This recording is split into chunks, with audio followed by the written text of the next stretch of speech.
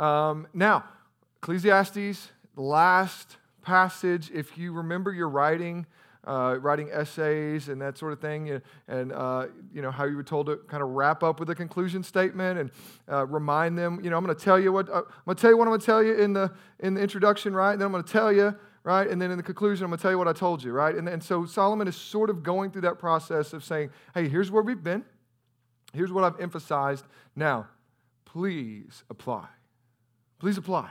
Okay? It's kind of his big push here. I don't think there's a ton of, this passage is there's some weird sentences there we'll explain, but not a lot of expositing needed here. It's pretty straightforward. He's kind of saying, hey, we've walked through this. I've shared with you wisdom. Now, will you please put it into your life?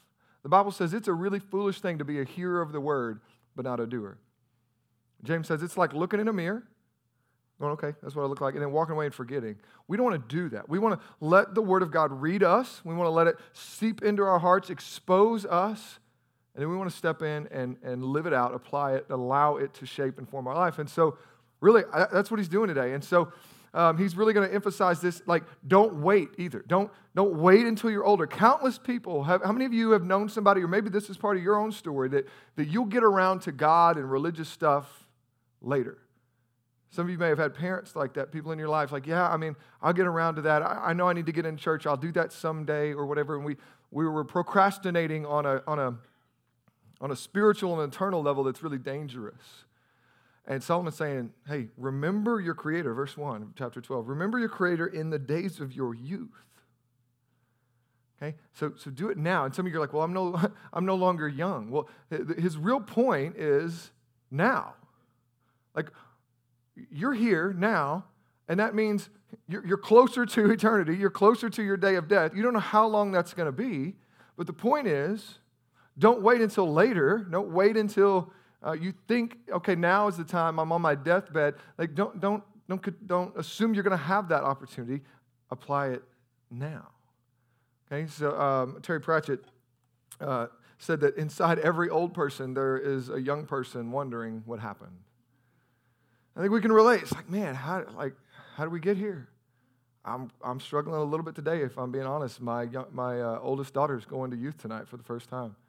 It's promotion Sunday, and she's stepping into 6th grade, and I knew that was coming.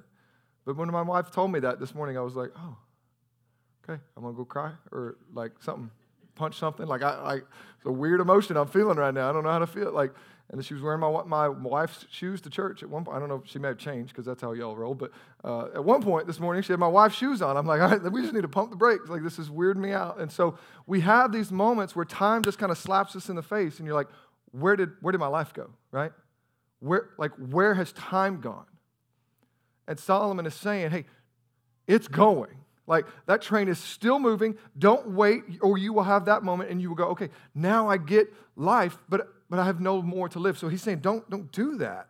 He's telling you it's important not to do that. So let's just walk through this. It's really the first 8 verses. That's really what he's saying is, hey, you're going to get older.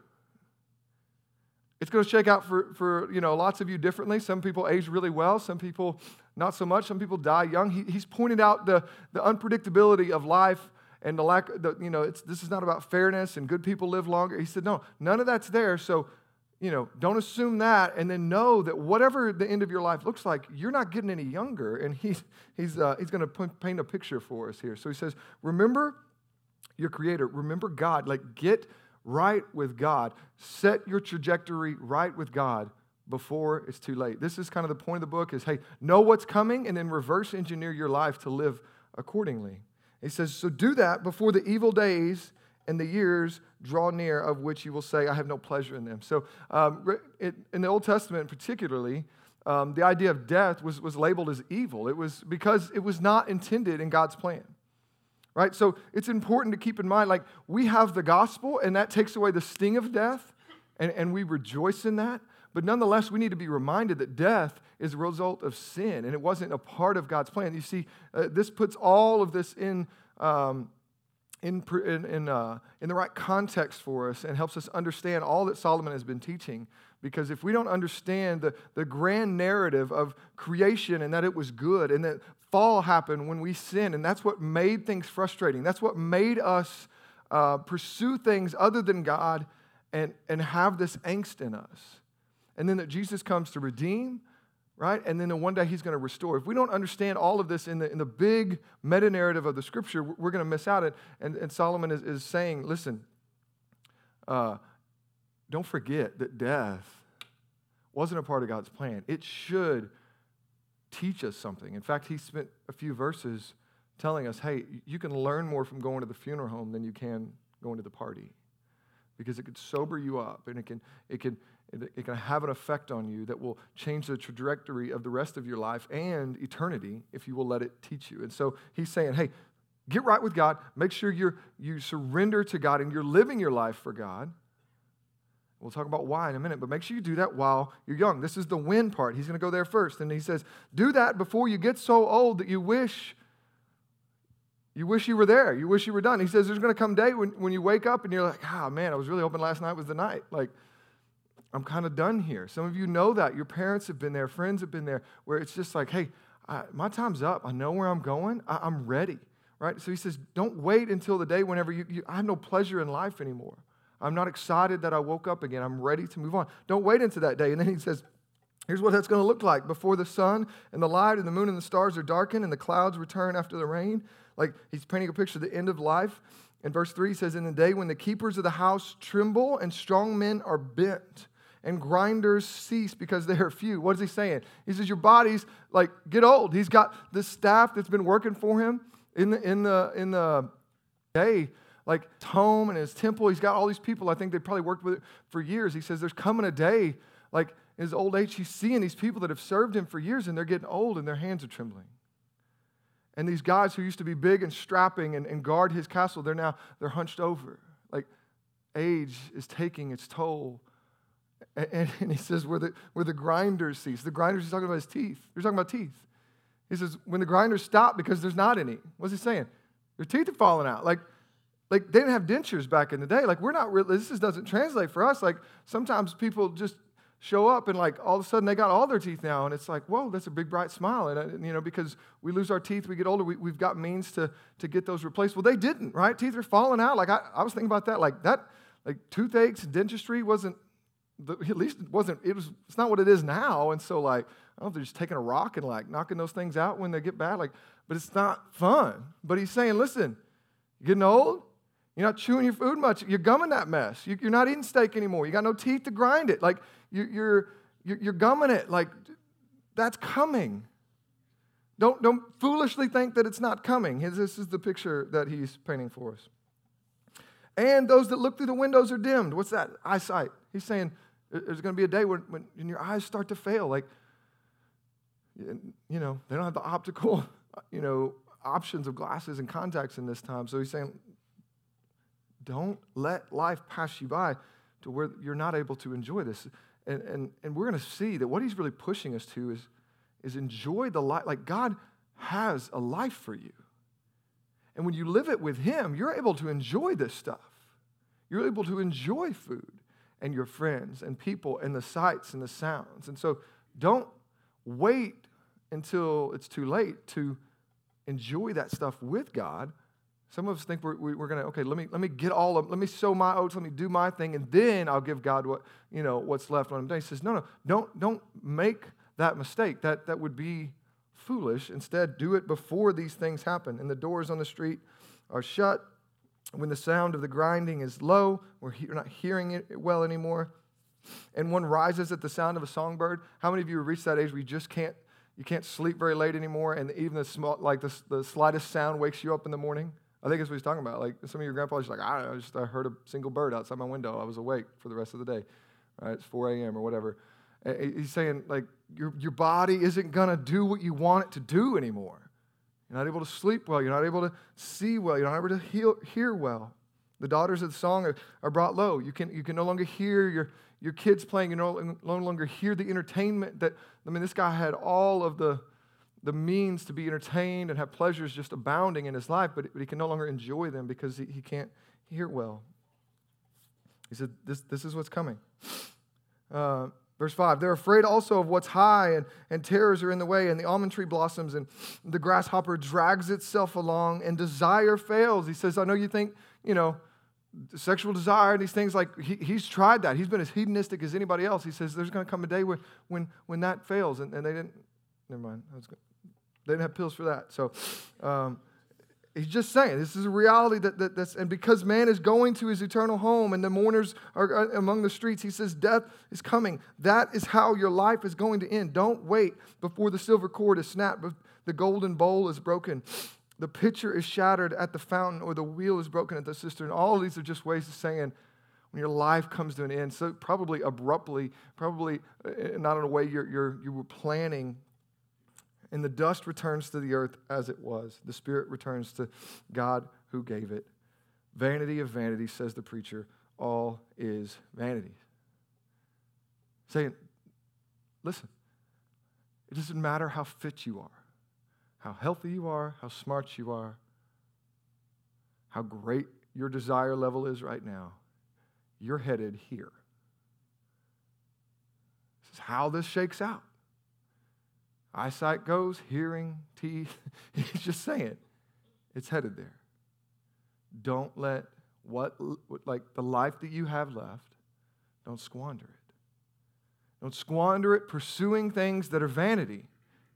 And this has to be heard in the context of all the other 11 chapters. If you haven't been with us as we walk through this book, the summary is, hey, this guy, Solomon, had all the means that he could ever have, all of the, pleasure, money, power, wisdom, learning, armies, admiration, celebrity, all the things that the culture or your own flesh tells you that you need in order to be happy. All of the impulse thoughts that you've had, man, if I just had this, if I just had that, if my spouse was just this, or if my spouse was just that, or if I could just get like this, then my spouse would be happy. Like, he's been able to just do that. He had 300 wives, 700 concubines. Like, he's tried that, or maybe it was flipped. I always get confused. But a lot of women, that's the real summary. Like, he could take his pick. Like, and he's what he said is none of it worked. None of it worked. He said, I've tried it all. So don't spend your youth chasing things that are vain. They're fleeting. Instead, give your life over to God. Lay it out in the perspective of eternity. It says all of it's vain under the sun, but when we look to God who transcends all of this under the sun, then it starts to put these things in place. So don't wait. That's the big idea of those first few verses. Your life, you're never getting any younger. It's only going downhill, so don't wait. Besides being wise, he says in verse 9, the preacher also taught the people knowledge, weighing and studying and arranging many proverbs with great care. Okay, so this is sort of editor's notes, if you will, kind of commenting on Solomon's manifesto that he wrote here in Ecclesiastes. And he says, like, Solomon was wise, but he didn't just live in his ivory tower and hold on to his wisdom for himself. He really cared about people and wanted to deliver. He wanted to be helpful for people. He wanted to deliver the wisdom and the knowledge that he had earned, that he had learned the hard way oftentimes. He wanted to make sure that everybody else had opportunities for that. So he studied and arranged all of these different proverbs, all of these different things. He would learn, and he would write some down himself, and he put them together, weighing and studying and arranging many proverbs with great care. What's he talking about? Well, we have a book of Proverbs in our Bible, and most of those were arranged by King Solomon. And it seems to imply that he did other things as well, but he made an effort to share this with other people. So this is, again, just an imploring to not take this as just one guy's opinion, one guy writing from out there that doesn't know anything about your life. He's saying, no, this is a guy who actually cares, who's actually lived a life and has the authority and the clout to say this, beyond being ordained by God, which we're going to get in a moment, we're going to get to, but even just from a credibility standpoint of living life, he's saying, hey, he has earned this authority and he's sharing it. He doesn't have to, but he is. He's sharing it with us. And the preacher sought to find words of delight, and uprightly he wrote words of truth. Hey, we talked about at the beginning of this book, he really set out to say, hey, what's good? What's good to live my life for? What's good to do under the sun? What will bring me meaning? What will fill my soul? I want to see so that I can share. And so he sought to write words of delight. And what did he do? Uprightly, he wrote words of truth. We're beginning to see that this idea of feeling satisfied, this idea of actually, having meaning in life and getting rid of this angst and this emptiness is not disconnected from truth. It's not that we have to choose between enjoying our life and indulging our flesh or serving God. He's going to start to bring these things together in a very clear conclusion and saying, yeah, he sought out to write words of delight, things that would make people happy, things that would sell books about how you live your best life now. Like he said, I'm going to write what will make people's lives really, really good. But through that process, he ended up uprightly writing truth, wisdom, things that we would be reading thousands of years later, and God would be using in our own lives to shape us, to form us unto his image, and to bring us joy and actual delight. But it's not the route that the world promises. Okay, so let's keep going. Verse 11, he says, the words of the wise are like goads, and they're like nails firmly fixed are the collected sayings, right? So there's a purpose with all the words and the arrangement of the scriptures and the proverbs that God has put together. There's a purpose, and we're going to come back to that and actually end with that. But they're all given by one shepherd, he said. My son, beware of anything beyond these, of making many books. There is no end. Much study is a weariness of flesh. And so he's saying, like, we're going to end there with the purpose of God's word and keeping us on the narrow path and keeping us in God's will so that we can have life abundant. So, but I want to get to the end of the matter, and then we're going to circle back to that. So verse 13, the end of the matter, he says, all has been heard. So this is his summary. He says, my full study of life is on the table. I've shared with you my wisdom. I've taken you down all the paths that the world has promised will lead you to fulfillment, and I've showed you that there's emptiness. Here's the conclusion. Here's the sum. Here's what we've been waiting for. And it feels a bit anticlimactic until you dig in deep, but it's really succinct. He sums it all up by saying this: fear God, keep his commandments. This is the whole duty of man. For God will bring every deed to judgment and every secret thing, whether good or evil. What's the purpose of life? What am I supposed to do? How am I supposed to live? How am I supposed to get something out of this? How am I supposed to know I'm doing the right thing? He says, listen, it's right here. Fear God and obey his commandments. For this is whole duty of man. I don't know what your translation says, but in the original language, it would really have just said, this is the whole of man. That word duty is kind of put in there to help us understand a bit more, but really it's just saying, like, this is what it means to be human. The whole of man, like what it means to be made as an image bearer of God. What is our purpose at the deepest, most existential level of our life? Like, fear God and obey his commands. Now, this sounds like something you might expect to hear at church, right? You're like, okay, yeah, I know I'm supposed to do the right thing. I'm supposed to follow his rules. I get that. Like you're not surprised by that. And we hear this sort of in that same language of things we know we should do. The responsible thing to do, right, would be to, do what God says, follow his word. Like, we hear it that way. Right? That it falls into that same category of the things that we know we should do. Start eating better. Start exercising more. Start saving more money. Start spending less, right? It falls into that list of like responsible things to do. So we hear it as such, and that's what we feel like we have all the time in the world, and that's what leads us to this procrastination that he was warning about in the beginning. So we go, okay, yeah, I know I need to do that. I know. I just let me get right. Like we fill in the blank with, I know. I'll get to it. How many y'all have kids? Y'all try to get kids to do stuff they're supposed to do, like, pick up their plate after dinner, whatever it is. And they're like, yeah, hold on, just let me finish this, right? And then they're 17 cartwheels later, and they're outside at the neighbor's yard. I'm like, your plate was right there, but there's this idea of like, I got time, I'll do it later. It's this dismissive kind of thing. We do that with the Lord. We think we have time. We think we can get to it later. We think we know it's the responsible thing to do. So it's not what we want to do, but it's what we need to do. And so we're inclined to pursue what we want to do first. And this is where it's so important to hear what Solomon is saying in the whole context of what he's been saying, because he's actually not telling us this in this like, here's what you should do kind of a posture. He's actually telling us this like, hey, you want to find meaning? You want to live your best life, period? Not now, but forever and always. Like, You want to get what life is about? You want to know the secret to life? Like, this is the angle that he's getting at. This is the title of the books that would be flying off the shelf if people thought you actually had the secret to life. Solomon's saying, I got it. It's not what you think it's going to be, but I've got it.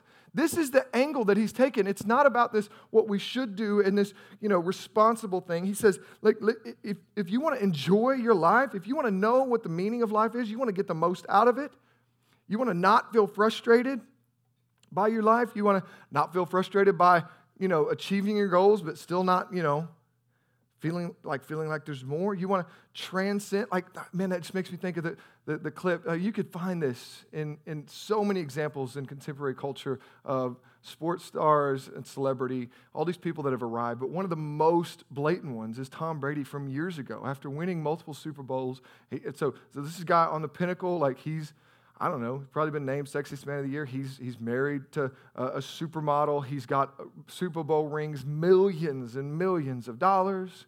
And if you Google this interview, he's there in tears, like getting choked up, going like, I thought this would, like, is this it? And he says, there's got to be more. Like, learn from that. Like, you're not going to do better in life than Tom Brady. You're just not. You're like, Jordan, you don't know. I got a lot of potential. Yeah, but bro's 45 still slinging footballs and winning. Like, oh, man, you're not going to do better than him. Let his wisdom that comes from, a dark place and a place of emptiness propel you into the arms of God where you do find fulfillment. The thing that there's more, like the question he's asking, we have the answer. Solomon has done better than Tom Brady. Solomon is better looking. He's had more, like all more money, more power, all of those things. And he's saying this. You want to know what the secret to life is. Stop looking at things under the sun. Stop looking that direction. You want to have something that will transcend the vanity of this world. You want something that isn't vanity, that you actually can grab a hold of. You want to feel like life matters.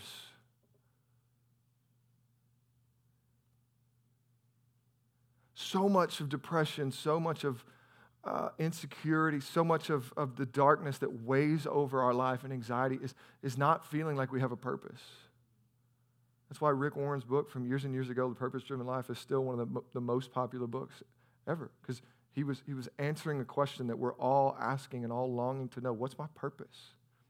Solomon is getting there. He's saying, this is the deal. You want to feel like you're contributing to the good of the world. You want to feel like you're a part of something that will last, that's bigger than yourself. You want to stop losing sleep over circumstances in life and whether you've made the right decision. All of this is where he's leading us to. This is the first 11 chapters, all culminating. He's saying, listen, this all brings us to this conclusion. If you will track with him from point A to point B, this is where we are. We are at this place where we have no other explanation. We have no other argument standing before Solomon saying, yeah, but can I just try this? And he goes, I mean, you can, but it won't work.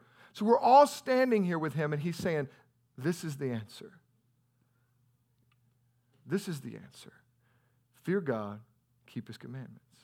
And again, we can feel like, I was really hoping for something more practical that I could really apply. Can I get that joy today, please? Right? Like, but here's the deal. We're viewing it wrongly. We're seeing it as this religious duty, this responsible thing. And really, he's inviting us into what John Piper would call Christian hedonism.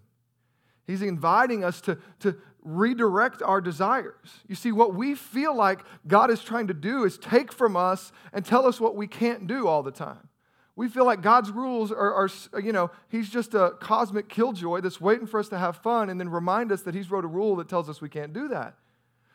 And we come at it with that posture so often, but in reality, that's not what the Bible at all says, and certainly not what Ecclesiastes says, but I think C.S. Lewis, and we've shared this quote before, but I think it's so helpful and so poignant to remind us of what God is actually exposing in us here, is not that we should be ashamed of our desires and of our longing for more, but we need to redirect them. Okay, so I want to read this quote from C.S. Lewis. It says, "It would seem that our Lord finds our desires not too strong, but actually too weak. We're half-hearted creatures fooling about with drink and sex and ambition. when infinite joy is offered us. Like an ignorant child who wants to go on making mud pies in a slum because he cannot imagine what is meant by the offer of a holiday at sea. We are far too easily pleased. I want you to sit with that for a minute. What if God actually wasn't mad at you for having desires? What if that wasn't the problem?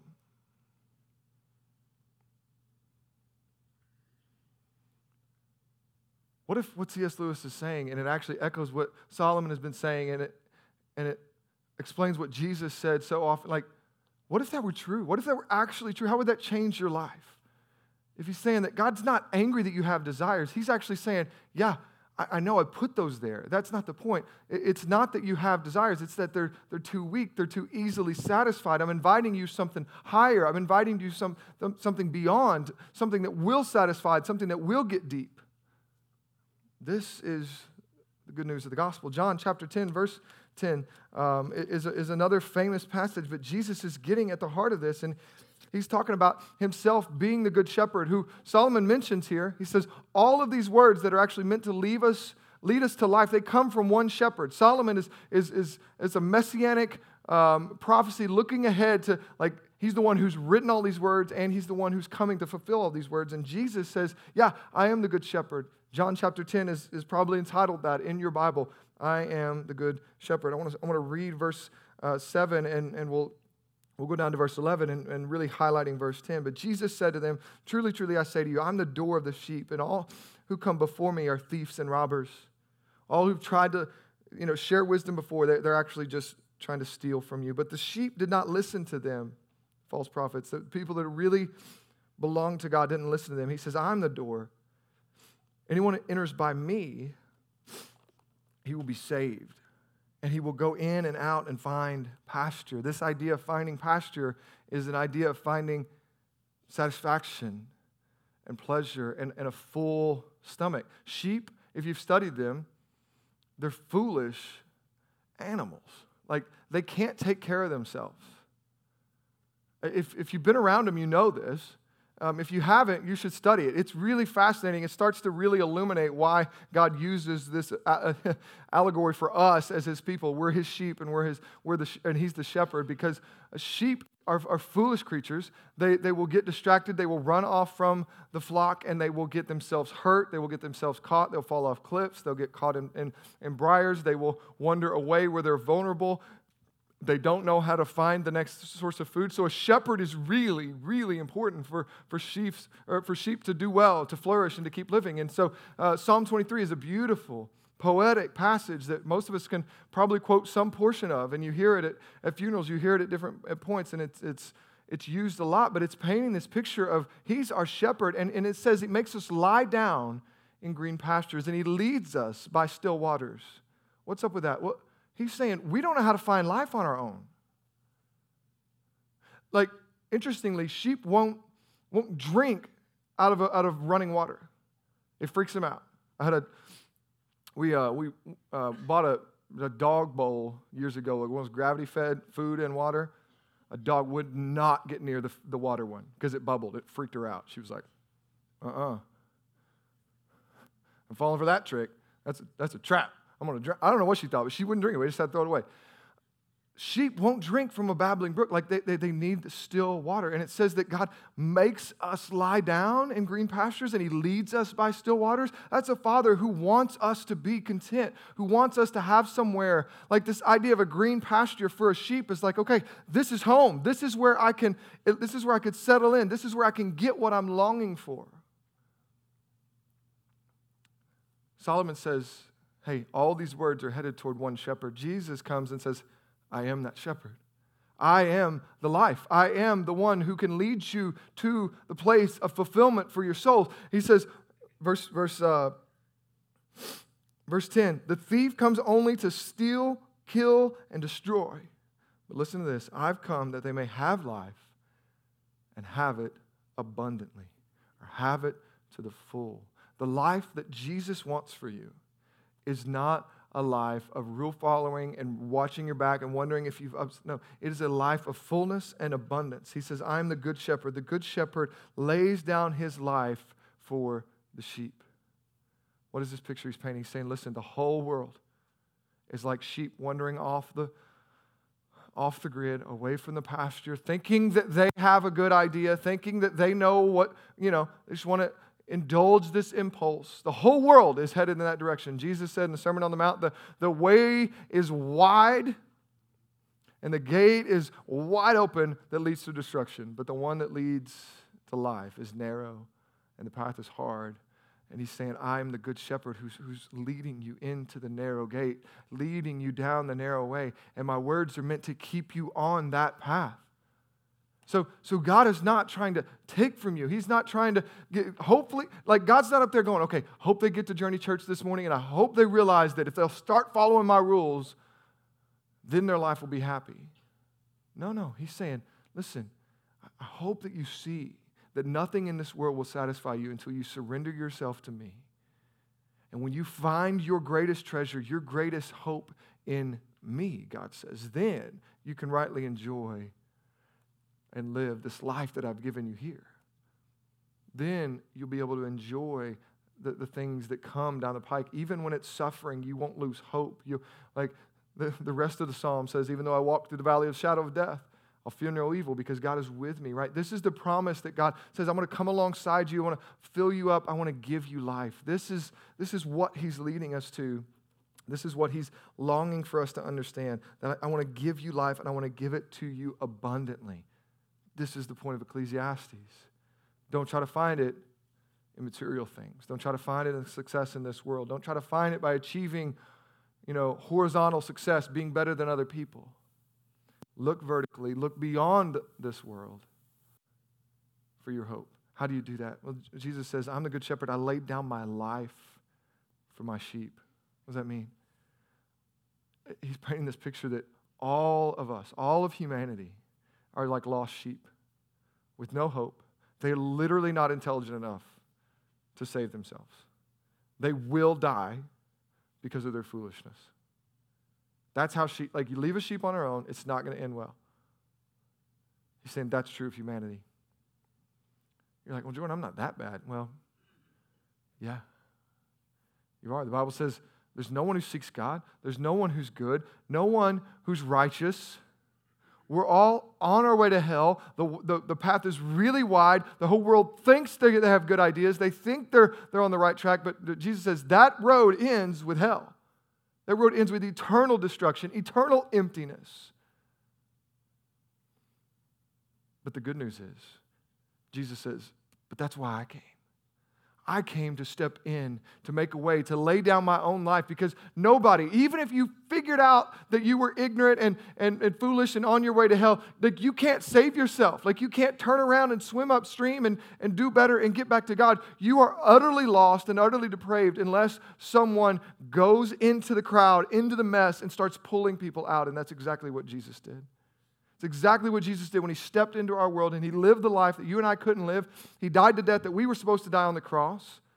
And he rose up out of the grave, proclaimed victory to all who would trust in his name, and he started going and getting people for his kingdom. He sends his Spirit out. He sends his church out, proclaiming the good news of the gospel. It says, all who would believe can come and have life in me. So that maybe that's you today. Maybe you've been wandering down the wide path and you have no real meaning and purpose in life, but you got here somehow. This is God plucking you out of that stream of foolishness and that path toward hell and saying, this is the way to life. Will you come to me? Hebrews would say, today's the day of salvation. Don't harden your heart. Solomon says, don't wait until you're older. Don't think you have time. Come today and trust in Jesus and let your heart be transformed from the inside out. You were a prisoner, you may be a prisoner still, but you don't have to be anymore. Jesus can set you free and set your feet on a solid rock so that you can have joy and life in the midst of this chaotic world. Why? Because then you have a promise of a life beyond this world, a promise of a life beyond death. So then you can look at this picture that is painted here of teeth falling out and no more hearing and you can't see good anymore and all your friends are bent over and you can go, yep, I'm one day closer. I'm one day closer. Now I don't have to fear that. Death, where is your sting? Come on. Because when I pass from this world to the next. That means I am with Jesus. And Paul says, man, to live is Christ. It's good. We got work to do. But to die, that's the real gain. That's when we really receive our reward. So now you can face whatever comes at you, suffering, hardship, failure, loss, and know that you have a hope that transcends it all. And then, beyond that, you can actually enjoy this life. You can actually enjoy your relationships. You can enjoy your food. When you're not trying to get something out of them that they can't give you, you can actually enjoy them. This is the good news of the gospel. This is what John Piper calls Christian hedonism. He says that God is most glorified in us when we are most satisfied in Him. That God's not looking for a bunch of ho-hum Christians that really don't like their life. He's looking for a bunch of people that will find their greatest joy in Him and then be sent out to be ambassadors for that, to have a purpose, to have meaning, to have hope. And this is what Solomon's saying. Don't wait until it's too late. So how do you do that? How do you stay there? How do you, maybe you got to get back there. He says, remember. Revelation says, remember too. He's writing to one of the churches. He says, hey, I got something against you. You've left your first love. Some of you, that's you. You were there with Jesus. You were getting your fulfillment. You were all in. You were reading your Bible. When you first got saved, man, you told everybody you could about Jesus. And you were just all in. You got it. And now maybe that's not really true of your life. There's a disconnect. There's this cognitive dissonance that's happening between how you actually live your life and what you know to be true. And Solomon's saying, hey, you might need to remember your first love. You might need to remember back to when Jesus plucked you up. That's what Jacob reminded us of in communion today. Remember what Jesus plucked you out of. And get back to that commitment. Get back to that level of passion in pursuing your God. And do it now while you're young. Do it now while you have the life that you have left. Do it now. He's saying this is what he's pushing us toward. But how do you do that? How do you get back to that if you're falling out? I want to just end with verses 11 and 12. And I want to remind us of the purpose of God's Word. It's not a box to check off. Some of you are like, yeah, I know I'm supposed to have a quiet time. I'm supposed to read my Bible. I'm supposed to be disciplined. And that's not wrong. But you need to have the right posture when you're opening up this Word. Okay, I remember one of the most poignant things that I heard Pastor Darren, and if you know his story, and as he was processing kind of when his life took a bad turn, at processing repentance, he shared with us as a Journey staff. He says, hey, when my Bible became my toolbox and not my treasure chest, that was a turning point for me. That's haunted me ever since. Because I can do that. I can come to this because I got to preach it. I can come to this because I need something. We should be poring over this, expecting to get life out of it. It's a treasure. It's something we love, we hold on to, that pours life into us. And so here's what he's saying. Verse 11 and 12, he says, verse 9 and 10, he says, hey, he wrote like the preacher, and all of this came from the good shepherd. This word is for our good.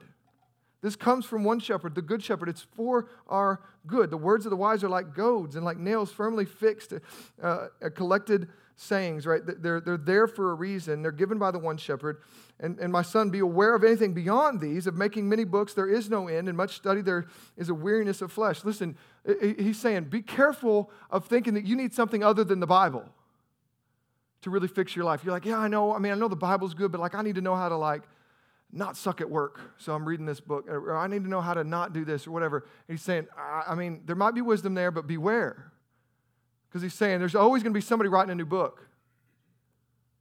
Always going to be somebody that's got a new book deal. Always somebody who has a new idea. Beware, be careful. I think he's teaching us two things. One is the sufficiency of Scripture, and two is the efficacy of Scripture. That not only is Scripture enough for us, what he's saying is this is enough. Like what God has provided for us, His revelation in the Scripture, it's sufficient for a godly life.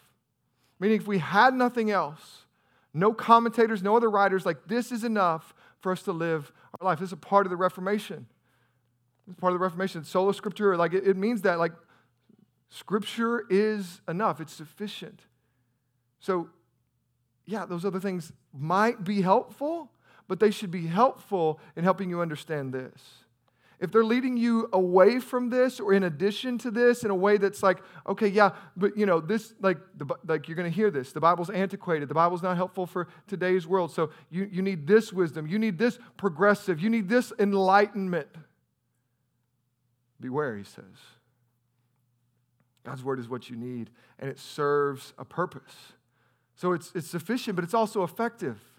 What does he say? It's like goads. If you don't know what goads is, this is long, sharp points on the end of these rods that they would use to direct, usually oxen, but I think they used them with sheep a little bit. Usually they had the hook. Sheep, you could be a little generous. Hey, stupid, just come this way, right? Just hook them back onto the deal. But oxen and bigger livestock, you had to really jab them. They're going the wrong direction. You had to get on the other side and jab them in the flesh to redirect them. This is the idea of goads. And you had them on either side as you're trying to, if anybody's ever moved, I grew up on a cattle farm. You had to move them from field to field. You had to move them down the road. You had to have several people on hand or dogs or whatever because you got to keep them going the right direction, right? And so this idea of goads is on either side to get them back on the path so that they're going where they need, so they don't lead to harm, so they don't get lost. He's saying this is the purpose that God's word serves in our life, is to keep us on the narrow path. It's to keep us on the path to life. It's not to steal our joy. When God gives you rules, he's a good father trying to lead you to life. He's not a grumpy old man trying to steal your fun. He's never trying to take from you when he gives you law, when he gives you rules. He's always trying to lead you to life.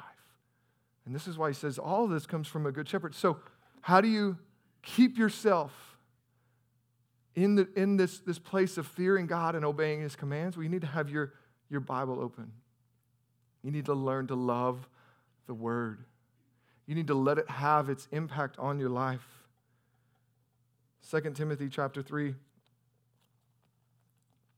verses 16 and 17 says that God's word is sufficient and effective. It says this: all scripture is breathed out by God. That means that, Solomon is what we presume to be the author of Ecclesiastes, but God is the one guiding him, actually inspiring him, controlling the words that he's written. So it all comes from God. It's multiple authors over generations and years, but it's all written by God for us to know God and to have what we need for godliness in life. It's all breathed out by God, and it's all useful. It's all profitable for teaching, for reproof, for correction, and for training in righteousness, that the man of God may be complete, equipped for every good work. That idea of complete is whole, like back to what Solomon said. This is the whole of man. This is not just the whole duty of man. It's not what we're supposed to do. This is what it means to be human. It's to do what God has laid before us to do. To live our lives in fear and in obedience. Now, he's talked about both of those things through the book. Over and over again, he said, hey, you got to fear God. You'll mess everything up if you don't start with the fear of the Lord. Proverbs 1, Psalms, a few different Psalms, can't remember which ones. They say the fear of the Lord is the beginning of all wisdom. The fear of the Lord is what leads us to life. And it's this respect and awe and admiration. That's true.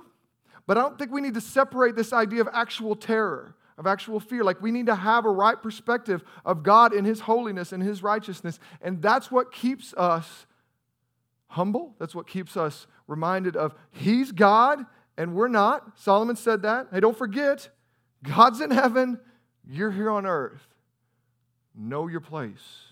Don't get too big for your britches. Don't start thinking you know more than he does. Don't start telling God what you're going to do. Surrender your life to him and live in both fear of him and obedience. They go hand in hand. But it is possible. Some people would say they fear God. Some people would claim Christianity. Some people would even live a spiritual life, but they don't really bother with obeying. They don't really bother with doing what God actually says. They're all in for a spirituality. They're all in for a label. They're all in for, I love God, but God says you're not supposed to live that way. I know, but I'm going to do it anyway. Right? On the other side, you have people that just want to obey the commands. They want to say, okay, what's the religious, what's the list? I'll do it. Let me do those things. Let me live rightly. Let me help other people. Let me not lie. Let me live with integrity. I'll do those things. Can't do them perfectly, but I can do them better than other people, and they'll get their righteousness from saying, okay, I'm a better person than the rest of, my crowd, my family, this world, whatever. He says, no. You have no fear of God. You only have fear of man. And you think as long as you're doing better than the majority of people you can see, you're okay. He says, you have no fear of God. Other people say, yeah, I got fear of God, but you're not obeying his commands. You have to be doing both. And 1 John says, listen, if you love Jesus, you will be doing both. There will be a natural compulsion in you that we're transformed from the inside out. It's not like, I got to get really good at obeying his commands. I got to make sure that fear is there. Where this all comes from is a realization of who God is and a surrendering of our futile and vain lives unto his purposes. When we realize that, we will have a fear and we will have an inner compulsion from the Holy Spirit to obey. We're transformed from the inside out. Beautiful pictures in the Bible about God taking what was external on the Ten Commandments and on stone on the Ten Commandments. And he says to Jeremiah, he says to Isaiah, hey, there's coming a day when I'm going to take what's external and written on stone and I'm going to make it internal and I'm going to write it on your hearts. I'm going to take out the hearts of stone that you have and I'm going to give you hearts of flesh. And on those hearts of flesh is going to be my law and that's going to be put inside of you and you're going to long to obey Jesus. And so the sum of all of Ecclesiastes, the sum of the Bible is, hey, stop trying to get there on your own. Stop trying to do better, be better. Instead, surrender to Jesus and give him your life and live for him. It reorders everything. You get to unapologetically pursue him with all of your desires and give your life over holistically to him. And then you find meaning, you find hope, and you find a transcendent purpose that goes beyond the circumstances of whatever job you have or what your relationships are like. Solomon says, don't wait. Hebrews says, don't wait. Today's the day of salvation. Don't wait. Don't harden your heart.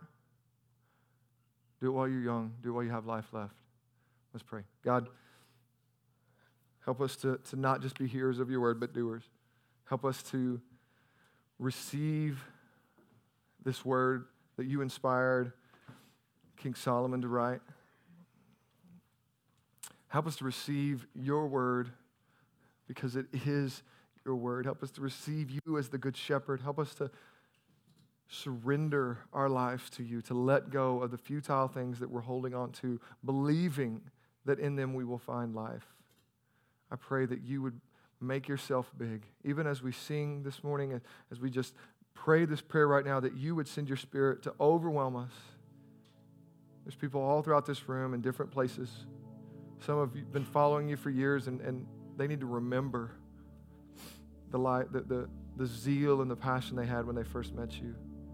Others are here, and they're on the wide path that leads to destruction, and they have no hope, no meaning, no purpose, and they're not sure that you could save somebody like them. They're not sure about this religion thing. They're not sure about following Jesus. I pray that you would reveal yourself powerfully to them this morning, that they would throw open their arms and loosen the grip of their hands, the things of this world, and come and run to you, Jesus. Would your Spirit do that kind of work and beyond? We know there's needs that weren't addressed by specifically or explicitly in today's sermon, but we know that you're a good Father, that you know your children. I pray that you would minister to them now in this time. It's in Jesus' name, amen. Hey, our invitation is that